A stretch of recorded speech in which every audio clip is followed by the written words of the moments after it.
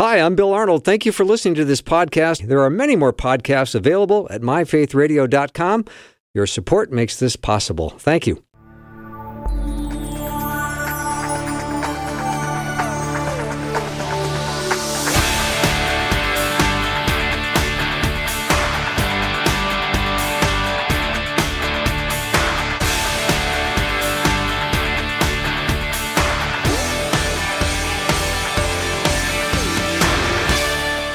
It's hour 2 of the afternoon show. Welcome in. I am Than Bennett in for Bill today. And this, friends, is going to be a very fun hour. I know that many of you are avid fans of the TV series The Chosen. I was having a text message conversation with my mom earlier today, and I said, I get to interview Jerry Jenkins tonight. And she said, "Oh, I'm wearing my Chosen sweatshirt right now." I know many of you are probably just like my mom in that regard. I know probably a lot of you are also fans of the Left Behind book series. I know I definitely devoured that series when they were released many, many years ago. And so I'm looking forward to this hour because my guest is none other than Jerry Jenkins. And Jerry, of course, teamed with Tim LaHaye to write that Left Behind series. His son Dallas created the Chosen TV series, and Jerry has written novels based on each of the first 3 seasons of that series. So the latest one is based on series 3. It's titled The Chosen, and I Will Give You Rest.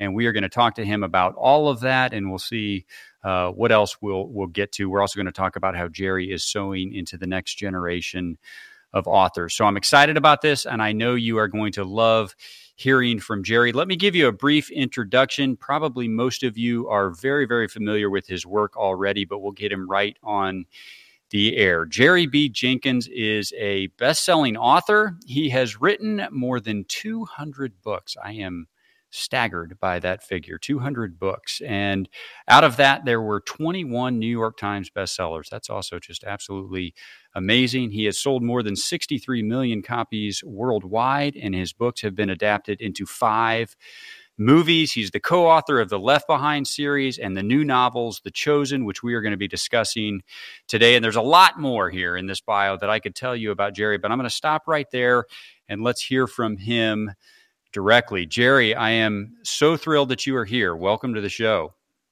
Well, I'm thrilled to be here too, Than. I've got a lot of connections with Northwestern and Northwestern College, so it's great to be with you. We are very, very grateful for your time, and I want to use that time wisely. I want to hear your perspective on a lot of different things. But let's start with The Chosen, and we'll weave in some Left Behind as we go along. This new novel, it's book 3 of the Chosen series, based on that TV series created by your son, Dallas, of course. If you would, just give us a glimpse into this book. And for those who are fans of the TV series, I think we'd all like to hear, how are they similar? How are they different? Or what can you expect that maybe is a little bit different than the TV show? Yeah, this is kind of an unusual way to do novels based on a TV show. Usually when a TV show or a movie is based on a book. Well, this one, of course, is based on the Bible. But then I come in at the other end once it's done and shot and even on screen, and I'm sort of deconstructing and writing a novel to fit that narrative. And I helped Dallas get started in his movie career years ago, but this project is all his. And so I feel like I'm sort of pressing my nose up against the glass, asking if I can play too.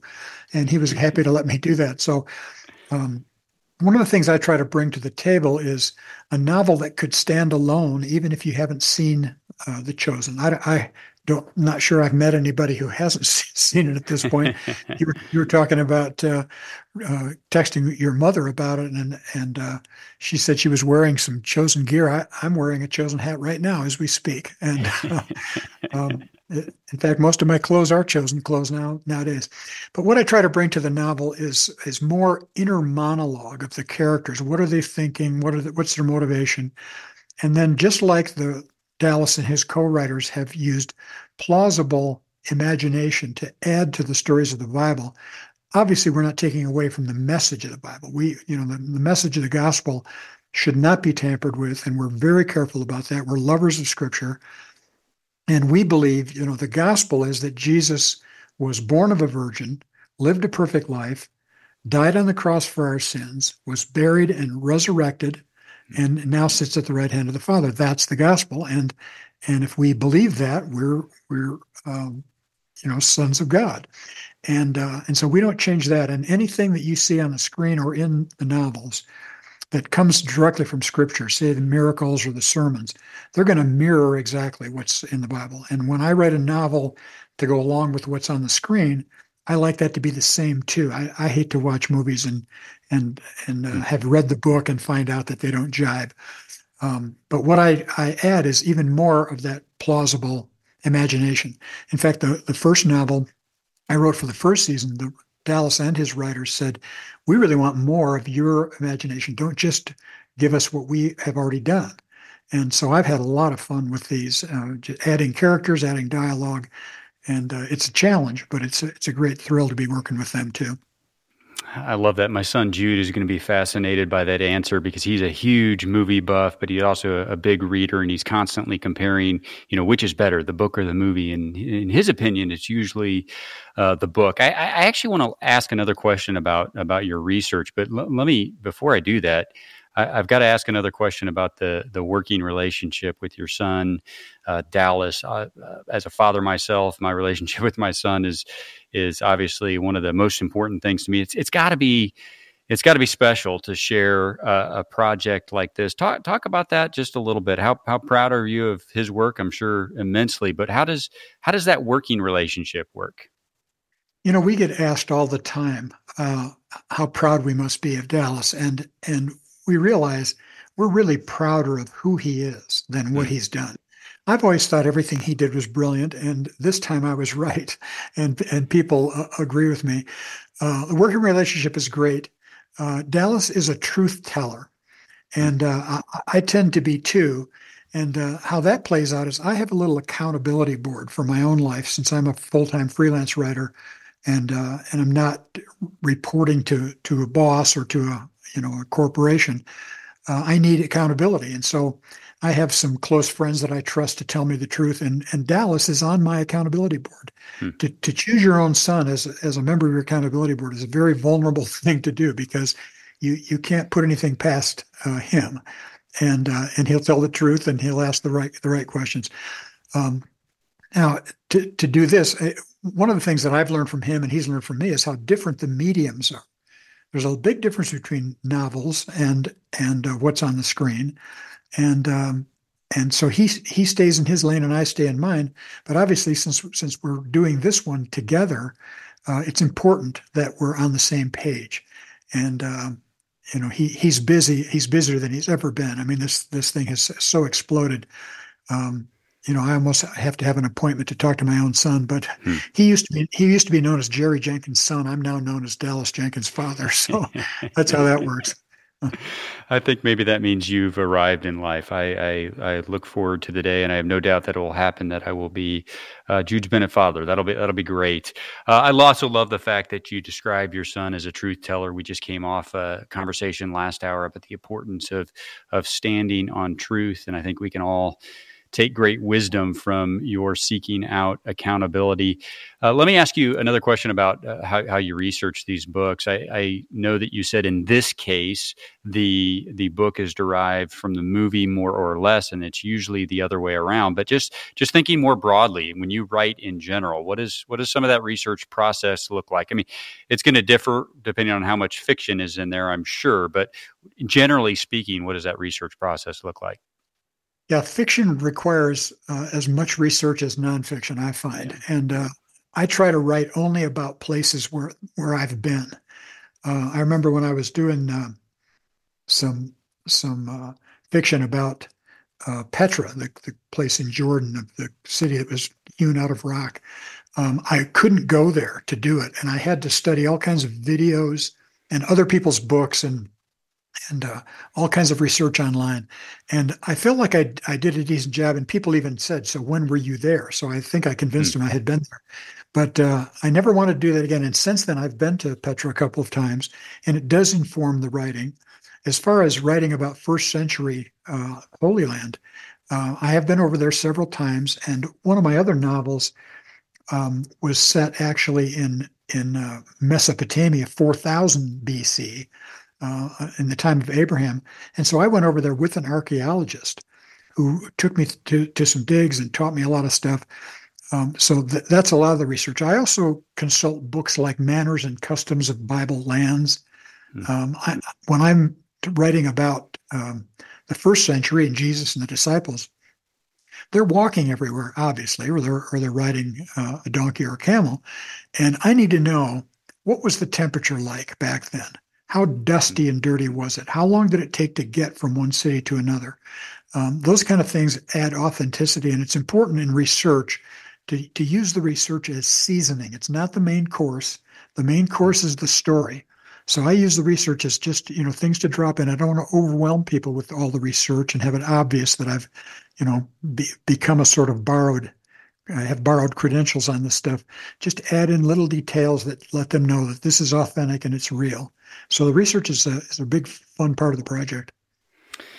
I love that so much. As an author myself, I'm geeking out a little bit on the answer, but so you've written kind of across this spectrum, right? From fiction, obviously The Chosen, rooted in ultimate truth, so ultimate nonfiction, but yet still compelling storytelling. But do you have a favorite in there? I mean, where along that spectrum is maybe your sweet spot, and where would you like to write? Where's your favorite place to write along that spectrum? Well, my favorite genre is always the one I'm not writing in at the time. So if I'm writing, say, adult fiction, like I'm writing now with the Chosen, there are times when I wish I was writing a nonfiction book, an as told to autobiography. About a third of my total number of books, and this is funny because Dallas is now convinced that I've written more books than I've ever read, but so about 2/3 fiction, 1/3 nonfiction. And as I say, when I'm immersed in a project, it's so grueling. You can't really love the writing itself. I love being a writer. I love being known as a writer. I love the spoils. I love the ministry of it, the impact of it, and the response from readers. But while you're doing it, if you're doing it right, it's grueling. It's sort of like asking a marathon runner at the 20-mile mark, don't you just love running? You might get a response you didn't expect. But that's how I work and how I like to work. And so I just love the challenge. I think that's so great. I think running and writing, it is great to finish. It is great to be across the finish line and have the product out in the world or have the race over. So I love that answer. We're going to take a short break here. I'm Than Bennett, sitting in for Bill Arnold on the afternoon show. My guest is Jerry B. Jenkins. We are mainly talking about the new novel, The Chosen, and I Will Give You Rest, but we're also drawing on Jerry's vast experience as an author. We're going to talk later about his investment in the next generation of authors. So we will be back with more with Jerry Jenkins right after this.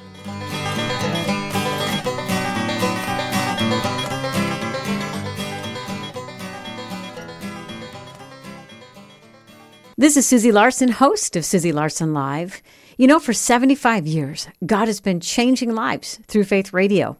To celebrate, you could win one of the 75 Faith Radio birthday boxes filled with Brant Hansen's new book, Life is Hard, God is Good, Let's Dance, and a new Faith Radio t-shirt and some other fun things to help you grow and commemorate this important birthday.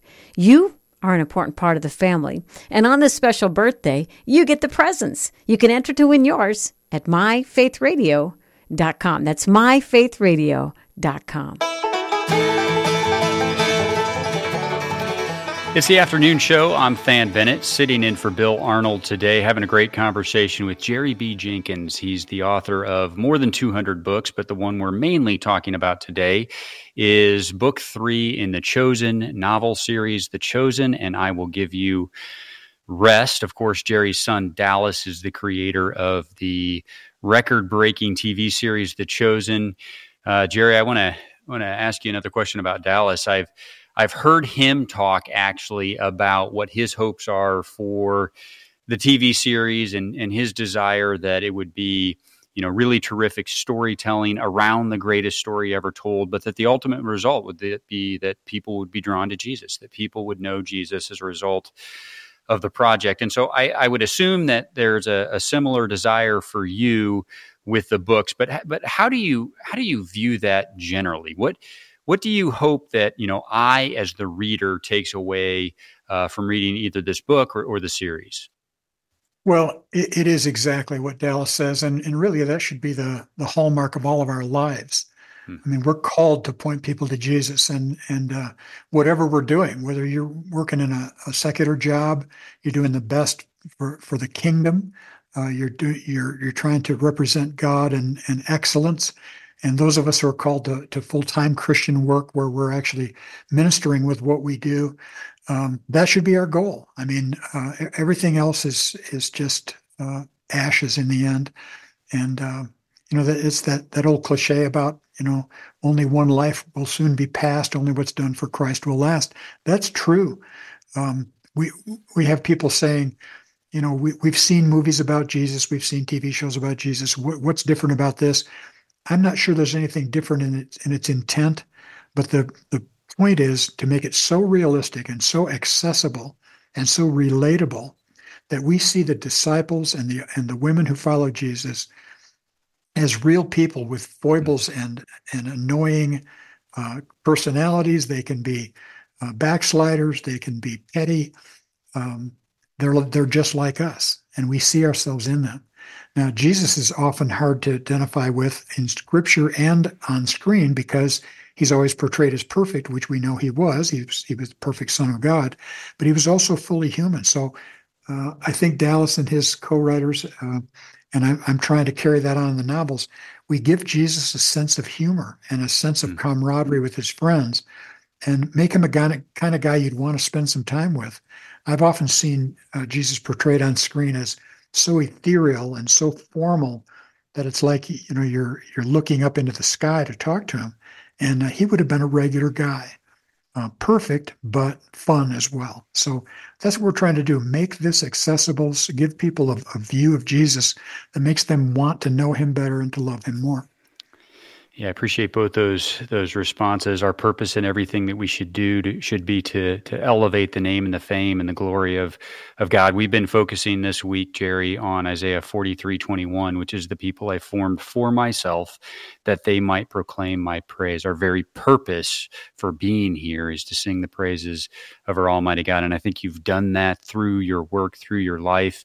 On your second point on the relatable characters, I agree with you. I think that is what makes both the books and the TV series compelling. Let me kind of maybe dig a little bit deeper on that, on both The Chosen and Left Behind. I have heard you say before that you are not trying to write a bestseller when you sit down, but you're just trying to be the best writer. You're trying to tell the most compelling story possible. And you just said that a big component of that is relatable characters. But obviously, not everything hits the same, right? You've written more than 200 books, and Left Behind was a runaway bestseller. You've had, I think it was 21 bestsellers. The Chosen, obviously a huge hit. What do you think is that chord? What struck a chord with those two projects and others that connected so powerfully with people? Certainly the relatable characters. What else? What makes the difference there? I think that timing is important, and obviously it's a God thing. One of the things Dallas mentioned, he was kind of intrigued by the fact that Left Behind took off and exploded like it did. In fact, that was when he was at Northwestern University as a student. And he said, he reminded me, he said, I watched you write those, and it wasn't like you were standing up at the keyboard or hitting the keys with your fists, or you had to be, sprayed with water to keep cool. He said you were doing what you do every day. You were telling a story. And clearly God was in this.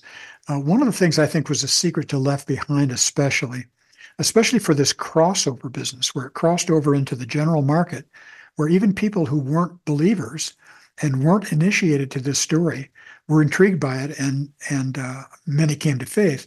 I think what worked there was that the rapture happened in the first chapter of the first book.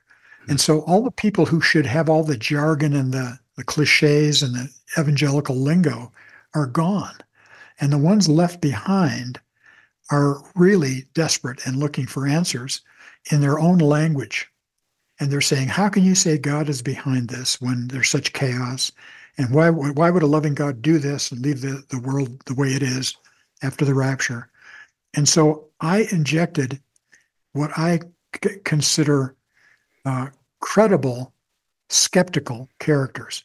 And not all of them become believers in the end and have kids that grow up to become missionaries and everything's tied in a neat bow.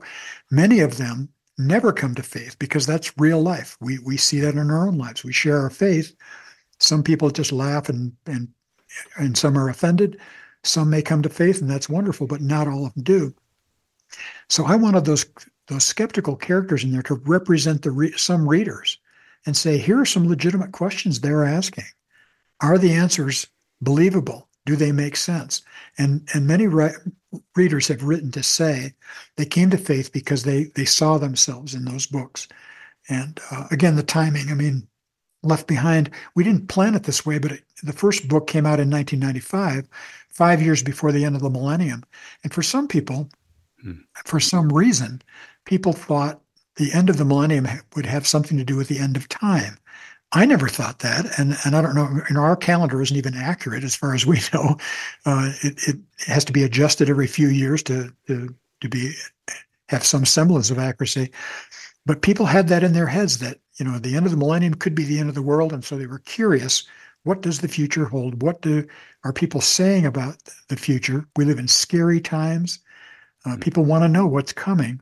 And they thought, well, what do these crazy Christians think is going to happen based on Bible prophecy?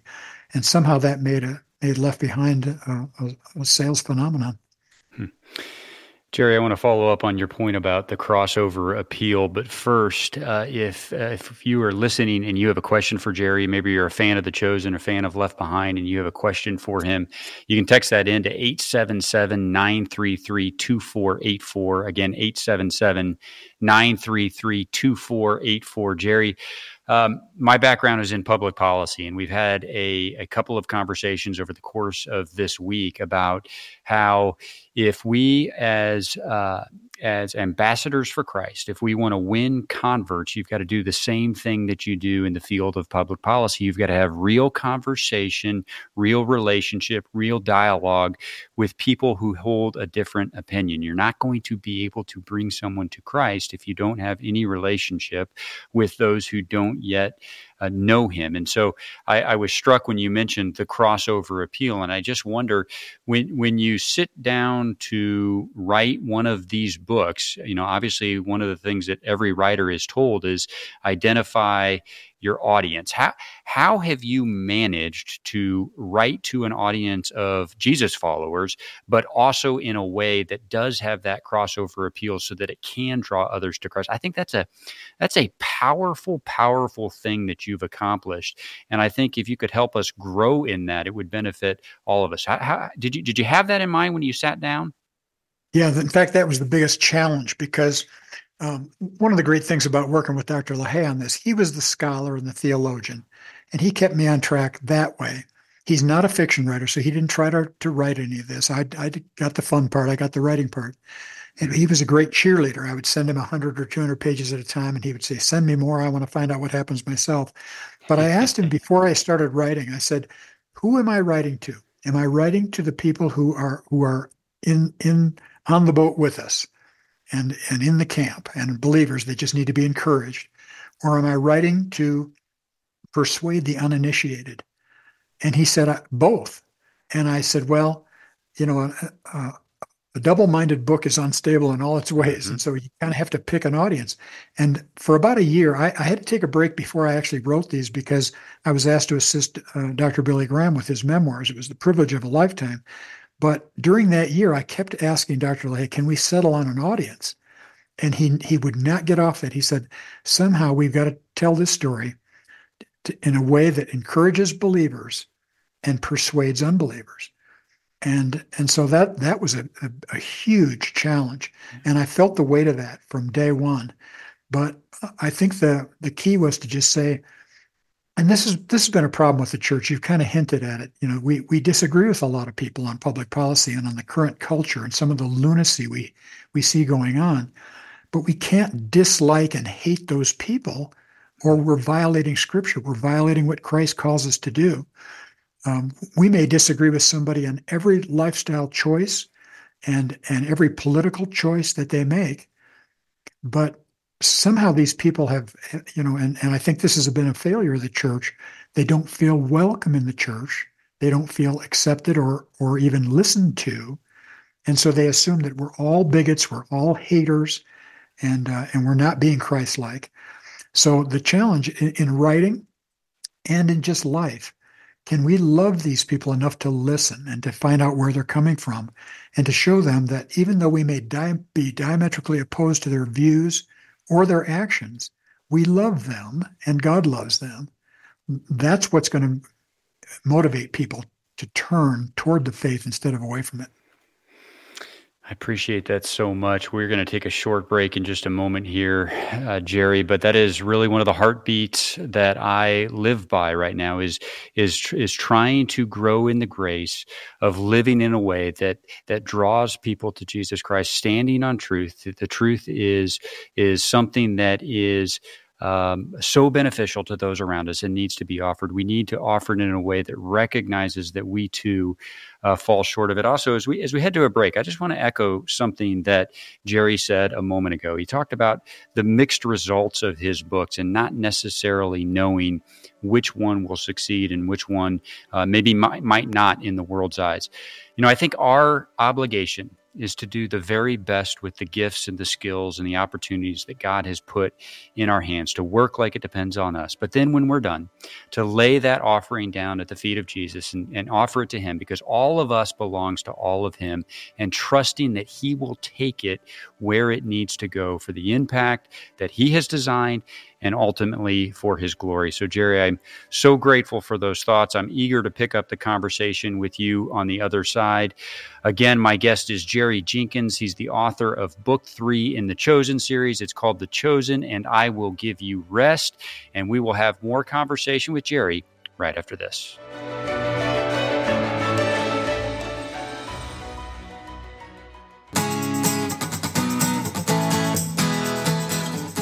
Welcome back to the afternoon show. I am Than Bennett, sitting in for Bill today. My guest is Jerry B. Jenkins, the author of the latest book in the Chosen series. It's Book 3, The Chosen, and I Will Give You Rest.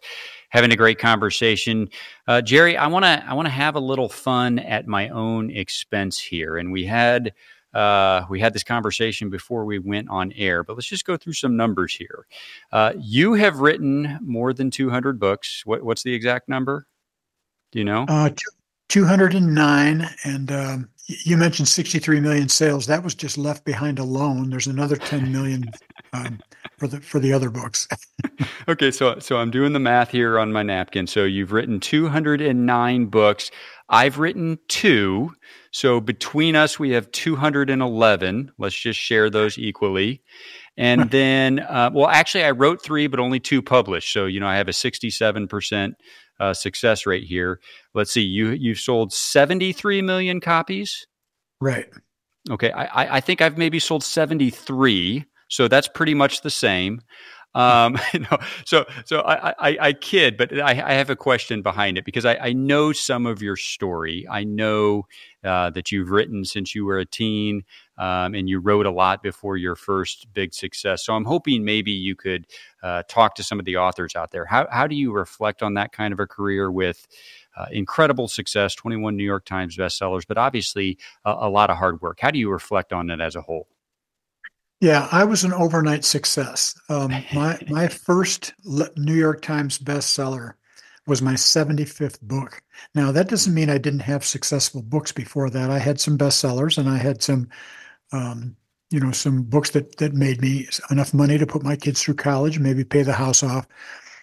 But Left Behind was my 125th book, and I just stayed at it, and it hits. And you were talking about sitting down to write a bestseller. That's a huge mistake, because when people do that, they try to add all the elements they see in the current bestsellers, and think that it's sort of a formula. If I have this kind of action or this kind of problem or this kind of issue, that's going to be a bestseller. What I've found is I do my best writing when I'm writing out of the overflow of my passions. So the writing is sort of not the most relevant part. I want to get out of the way of the writing. If I'm trying to show off my vocabulary or show off fancy turns of phrases or try to emulate some great writer, it's going to show and it's going to distract. I have content. I have a message I want to share. And when I'm passionate about it, that passion comes through. And I found that those are the books that succeed the most and readers respond the most to. So I want to ask a couple more questions about along those lines, the advice for authors, and then in a moment we can talk about some of the courses that you're doing. You said you try to get out of the way of your writing. A moment ago, you said something like this. This might not be verbatim, but you said something like, I don't love to write. I love being a writer. I love having written. And if it comes easy, then I'm not doing it right. But obviously, Jerry, words that are well-crafted affect people's lives. Your words have affected people's lives. And I think that's the fun part. That's the rewarding part. But I so relate to what you said, and I think probably a lot of authors do. There's joy in the end, but in the middle, there's a lot of hard work. So maybe talk a little bit about what that hard work looks like. You alluded to it, but what does it take to stick with it when it gets hard, when there's writer's block, or it's just not fun, or you haven't had success? If you truly feel called to write, and you're in the middle of that hard work, what's it take to persevere? I think it's important to know your why. A lot of people assume, because of the amount of production I've done, that I was called to write. And I was a sports writer before I was old enough to drive. I was 14 years old. I talked my way into a sports writing job. My mother had to drive me to the games and back to the newspaper office. I learned so much. But I actually was called to full-time Christian work. At about 16, I went forward in a meeting and felt under conviction that I was being called to make my living in full-time Christian work. And I remember telling the counselor about my sports writing and saying, I'm willing to give that up. I'm willing to study to be a pastor or a missionary, whatever this means. And she was really, really wise. She said, God often equips us before he calls us. So if he's equipped you with this gift, I mean, it was really an embryonic gift. I had a lot of growing to do, but it was a gift. She said, don't be too quick to give that up. That may be the vehicle you use to fulfill your true call, which is full-time Christian work. And that has proven to be the case. I think that when you talk about, why is it so grueling? Most writers are introverts and perfectionists, and that's a tough combination. I love to meet readers. I love to do public speaking and that type of thing. But when I do psychological tests, I test as an introvert. I'm much more comfortable at home in front of the computer working. But it's important to do it right. And so to me, all writing is rewriting. Get that first draft down and then tear it to shreds. And that's where the magic happens. And it is, as I say, it's grueling work, but the rewards are great. And you feel such a great sense of satisfaction. And I found too that because of this calling, not to writing, but to the ministry, that once I've written the manuscript, I've succeeded because I've obeyed. And the sales have nothing to do with me. The sales, the number of good reviews or the royalties or anything like that, that's out of my hands. Very similar to what Dallas is saying now about how he learned that it was not his job to do the miracle of the multiplication of the ministry. His job is to bring his loaves and fish, and it's Jesus' job or God's job to feed the 5,000. So we came to those realizations at early points in our careers, and I think that's really made all the difference. Jerry, I remember the date. It was April 19th, 2015. I remember the chair I was sitting in as I listened to a message and had a silent verbal fight with God. I knew God had been calling me to write for some time, and I had been disobeying for a lot of the reasons that you just said. I didn't know how to write a book. I didn't know how to publish a book. I didn't think it would be successful. And the words that God said to me is, I didn't say anything to you, Than, about that. I asked you to obey. And so when you say a finished manuscript means that it has been a success, because success is obeying. I say amen and amen. And whether it's writing a book or doing something else, if you're listening out there and God has planted something in your mind and in your heart and he has told you to do it, I beg of you, simply obey. So good, Jerry. So good. If you're listening, you're a fan of The Chosen, a fan of Left Behind, or any of Jerry's work, and you have a question for him, I want to mix those in. You can text those to 877-933-2484. Again, 877-933-2484. Jerry, you mentioned a minute ago your biographies, and you mentioned that you did some work in sports writing. My dream as I was growing up was to be the play-by-play announcer for the Chicago Cubs. I know Wyatt, who is producing Behind the Glass. He's done some work in sports, and so there's some camaraderie there. But talk to me about your biography work. I know some of those were for sports figures. What were maybe 2 or 3 of your favorite biographies that you worked on?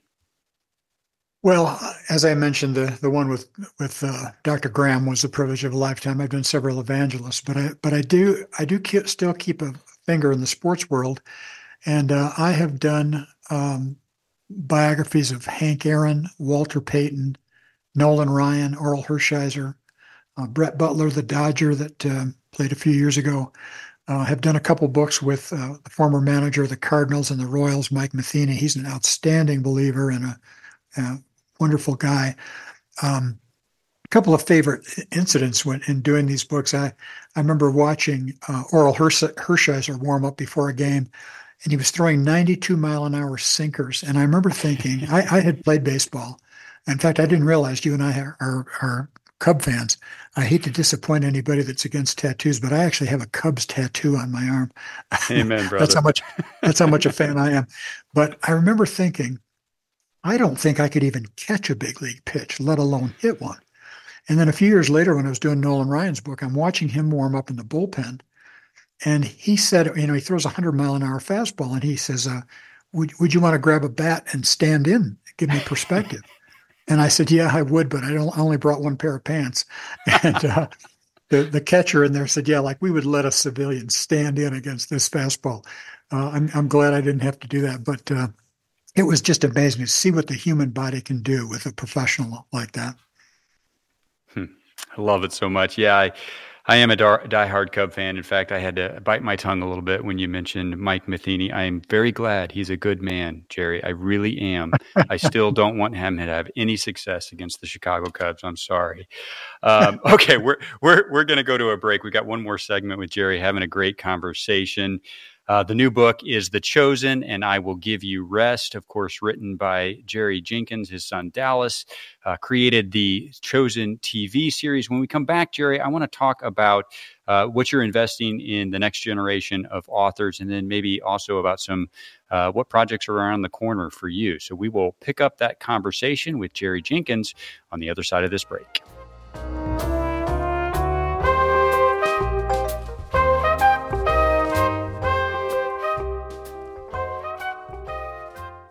Receive a daily email featuring a scripture graphic. Sign up for this first of the day email at myfaithradio.com.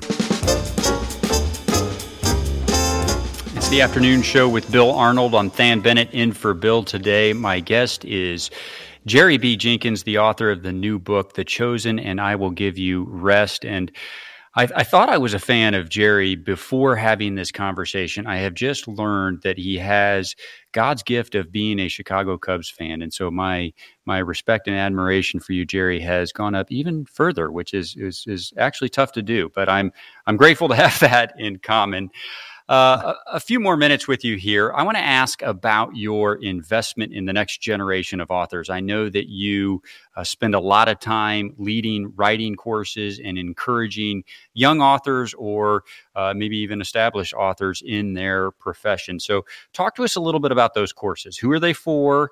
What will a writer who takes them come away with? And maybe how should any author or writer who wants more information, where can they find that?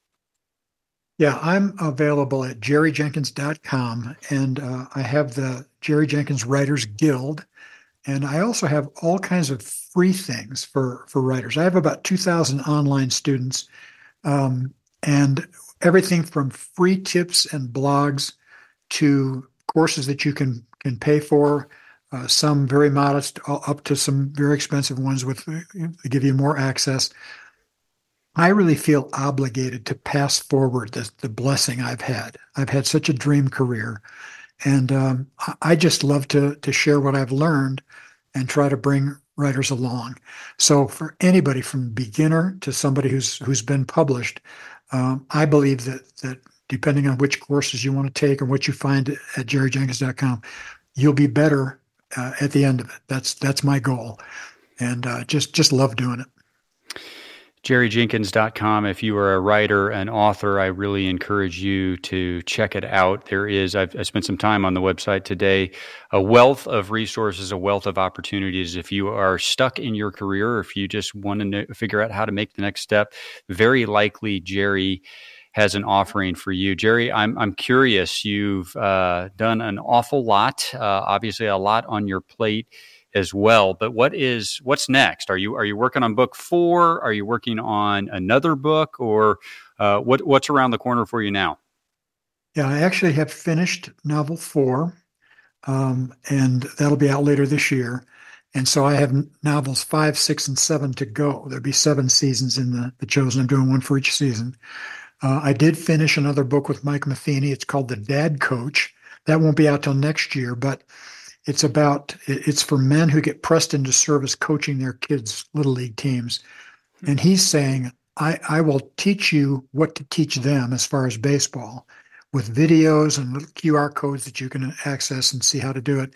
But he said, more important, let me teach you how to teach them character, because only 1 in a million little league kids is going to wind up as big leaguers, but all of them are going to grow up to be men.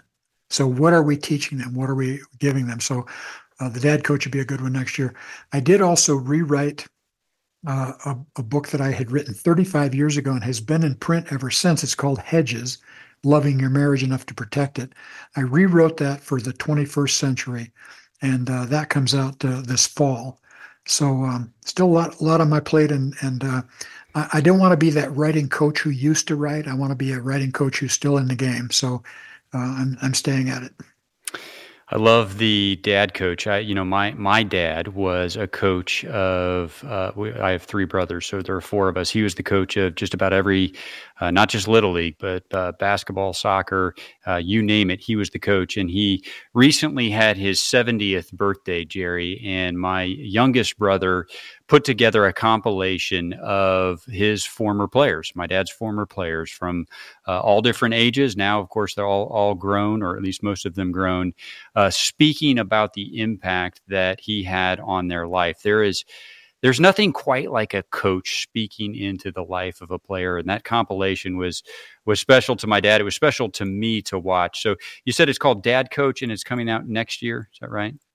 Yeah, it's called The Dad Coach, and well, we have more in common than I thought. How is it we haven't met? I'm one of 4 boys as well. Well, and we've written the same amount of books, pretty much. So, we should have met before.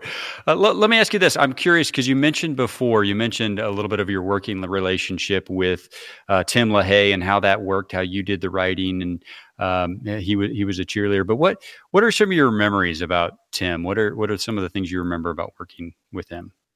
It was really great. I remember the day my agent called me and asked me if I'd ever met Tim LaHaye, and I had not met him. I'd heard him speak, and I had published him in magazines that I'd edited. He'd have a column, so I was aware of him, but I hadn't met him. And he said, well, Dr. LaHaye is a nonfiction best-selling author who has a great fiction idea, and you're a novelist with no ideas. So let's get you guys together. And he was the same age as my parents. So there was a father-son dynamic there. And anybody who remembers Dr. LaHaye, he's been gone now since 2016. But he was kind of a polemic guy. He was a right-wing conservative, and he was outspoken and very firm on his doctrines and his positions. But I saw the soft side of him. I saw the generous side, the pastoral side. We would be at a signing somewhere, and he'd be sitting next to me. We'd be signing books. And all of a sudden, he'd be gone. And I'd look around, and he'd be in the corner somewhere praying with somebody. That was him. He was a total evangelist. He had a soft heart for God and a soft heart for people. And, he could be an arguer and a battler and that type of thing, but we loved each other too much for us to get sideways. And I just loved working with him. It was like going to the LaHaye Seminary for 20 years. Yeah, I've had a little bit of interaction with his work, and I agree. I think the sum total of his work was always pointing people to Jesus Christ. And that's one of the main takeaways I've had with our conversation as well, Jerry, is all of your work pointing to Jesus Christ. And I just feel compelled. This is a little bit spur of the moment, and I'm sorry if I'm putting you on the spot a little bit, but you expressed a desire that all of your work would draw people to a saving grace in Jesus Christ. As we close our time, we just got a couple minutes left together, but I would just invite you to speak to that person who might be listening who does not yet have that relationship with Jesus Christ. Certainly this book, The Chosen and I Will Give You Rest, would be one tool for drawing that person to Jesus. The Chosen series, an excellent tool. But what would you, Jerry B. Jenkins, say to a person out there who's still a little bit skeptical? Why does that person need a relationship with Jesus Christ?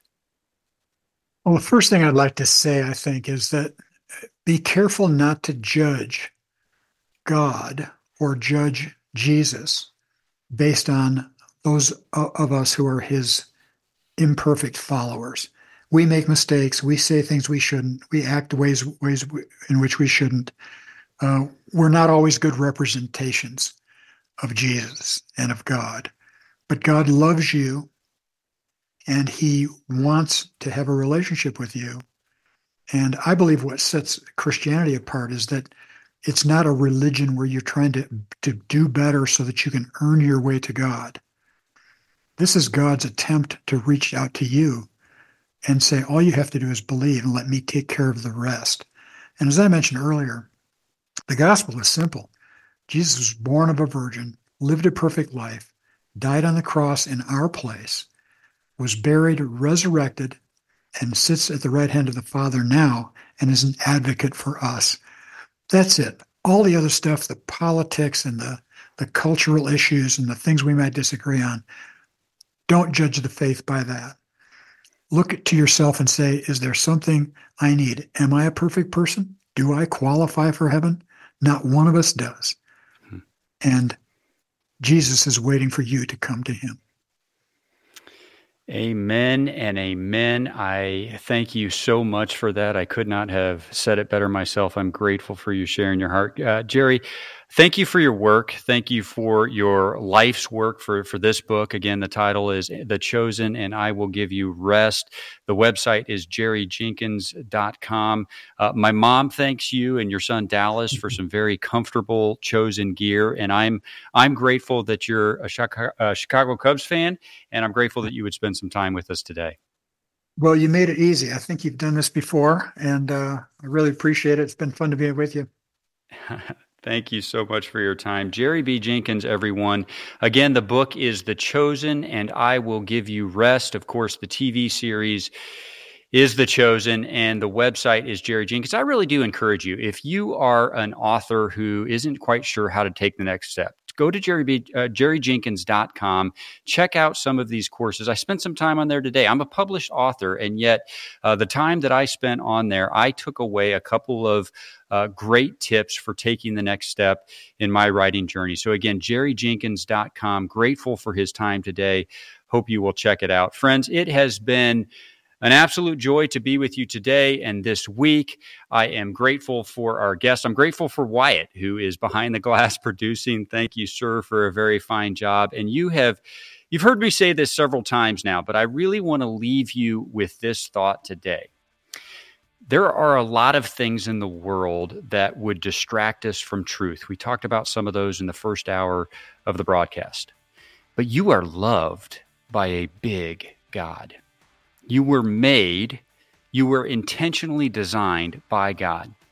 You were made for God, and you are deeply, deeply loved by that God, by the God of the universe and the lover of your soul. This life is not about you, it's about God.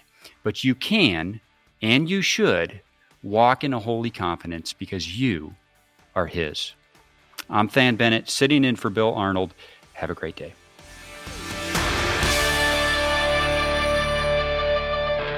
Thanks for listening. Programming like this is made available through your support. Information available at myfaithradio.com.